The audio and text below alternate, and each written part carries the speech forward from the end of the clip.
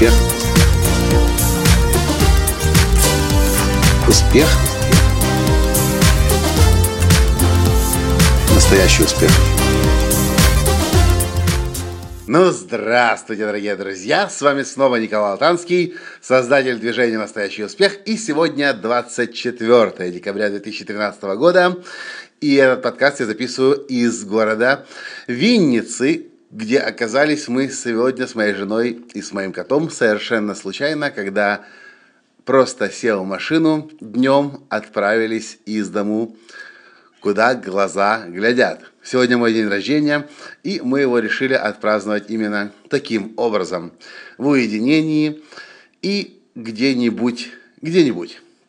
В этом подкасте я хочу сказать, конечно же, спасибо вам огромное за те, я не знаю сколько, сотни, может быть, тысячи поздравлений, которые я получал сегодня в течение дня, продолжаю получать сейчас уже вечером, через все возможные каналы.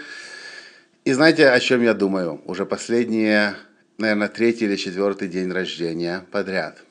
Я вспоминаю снова и снова эту историю, когда мне исполнялось то ли 9, то ли 10 лет. Я ждал, что ко мне на день рождения придут мои одноклассники. Но никто не пришел. Я сказал своим родителям, что я хочу, чтобы мои одноклассники пришли и были со мной на дне рождения. Я удивился, но они согласились. Они приготовили красивый стол, наготовили блюд. Я накануне обошел всех одноклассников, всех тех, кого я хотел увидеть у себя дома на дне рождения, позвал, и они сказали, что они придут.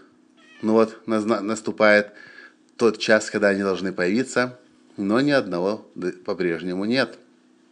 Проходит еще час. Я, папа, мама, может быть, была моя сестра, брат, я даже не помню. Помню только, что была еще тетя моя родная. Мы ждем, а гостей нет. Проходит 2 часа. Гостей по-прежнему нет. Стол большой, красивый, нарядный стол с большими бокалами, специально под ситро накрыт, а за столом никого нет. А рядом я, папа, мама и тетя, и мы все ждем. Так мы ждали примерно 3 часа, а потом стало уже очевидно. Никто не придет. С тех пор много-много-много лет я никогда больше не организовывал дни рождения, потому что я знал, что ко мне никто не придет. О чем я в тот момент еще не понимал, что, ожидая одноклассников на дне рождения, я ждал их просто потому, что у других людей, у других своих одноклассников на дне рождения я видел гостей. И мне тоже очень хотелось, чтобы гости пришли. Еще я видел, что гости приносят подарки, и мне очень хотелось, чтобы гости подарки мне принесли. Более того, каждому из своих одноклассников я сказал, что именно мне нужно. А кроме того, в тетрадочке своей я еще записал, кто что мне пообещал и кто что мне принесет.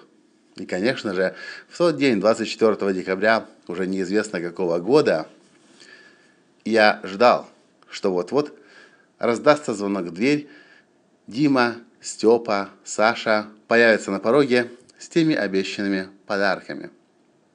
Но так никто и не пришел. Сейчас, когда я получаю тысячи поздравлений на день рождения, у меня в голове по-прежнему возникает некоторый конфликт, потому что я знаю, что раньше моя реальность была совершенно другой. Меня мало кто поздравлял на день рождения. Ну, разве что папа, мама, дедушки, бабушки, тети, братья, сестры. Но сейчас поздравляют люди по всему миру. И все очень просто.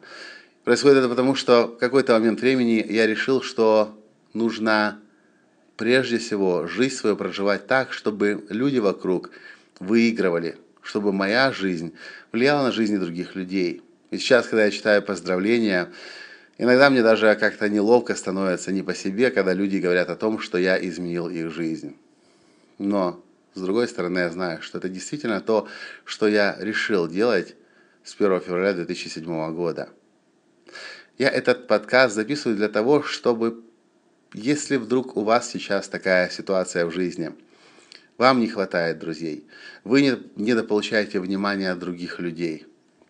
Просто знайте, имейте в виду, что в вашей жизни точно так же, как в моей, все может поменяться. И меняться будет сразу же все тогда, когда вы перестанете думать о своих собственных выгодах, о том, что вы получите, как вам будет хорошо, когда вам будут звонить, вас будут поздравлять, а начните думать о том, что вы можете другим людям отдавать. Чем больше отдаешь, тем больше получаешь. И это я говорю вам, исходя из своей жизни. Потому что сейчас я точно знаю, что чем больше я отдаю, тем больше я получаю. И с каждым сейчас новым днем рождения я это все больше и больше, четче и более отчетливо понимаю. Чего и вам желаю. Ну а если у вас в этом вопросе все хорошо, тогда просто спасибо вам большое за ваши поздравления. На этом все. С вами был ваш Николай Латанский. И до встречи в следующем подкасте. Пока. Успех. Успех. Успех. Быть счастливым, здоровым и богатым. Настоящий успех.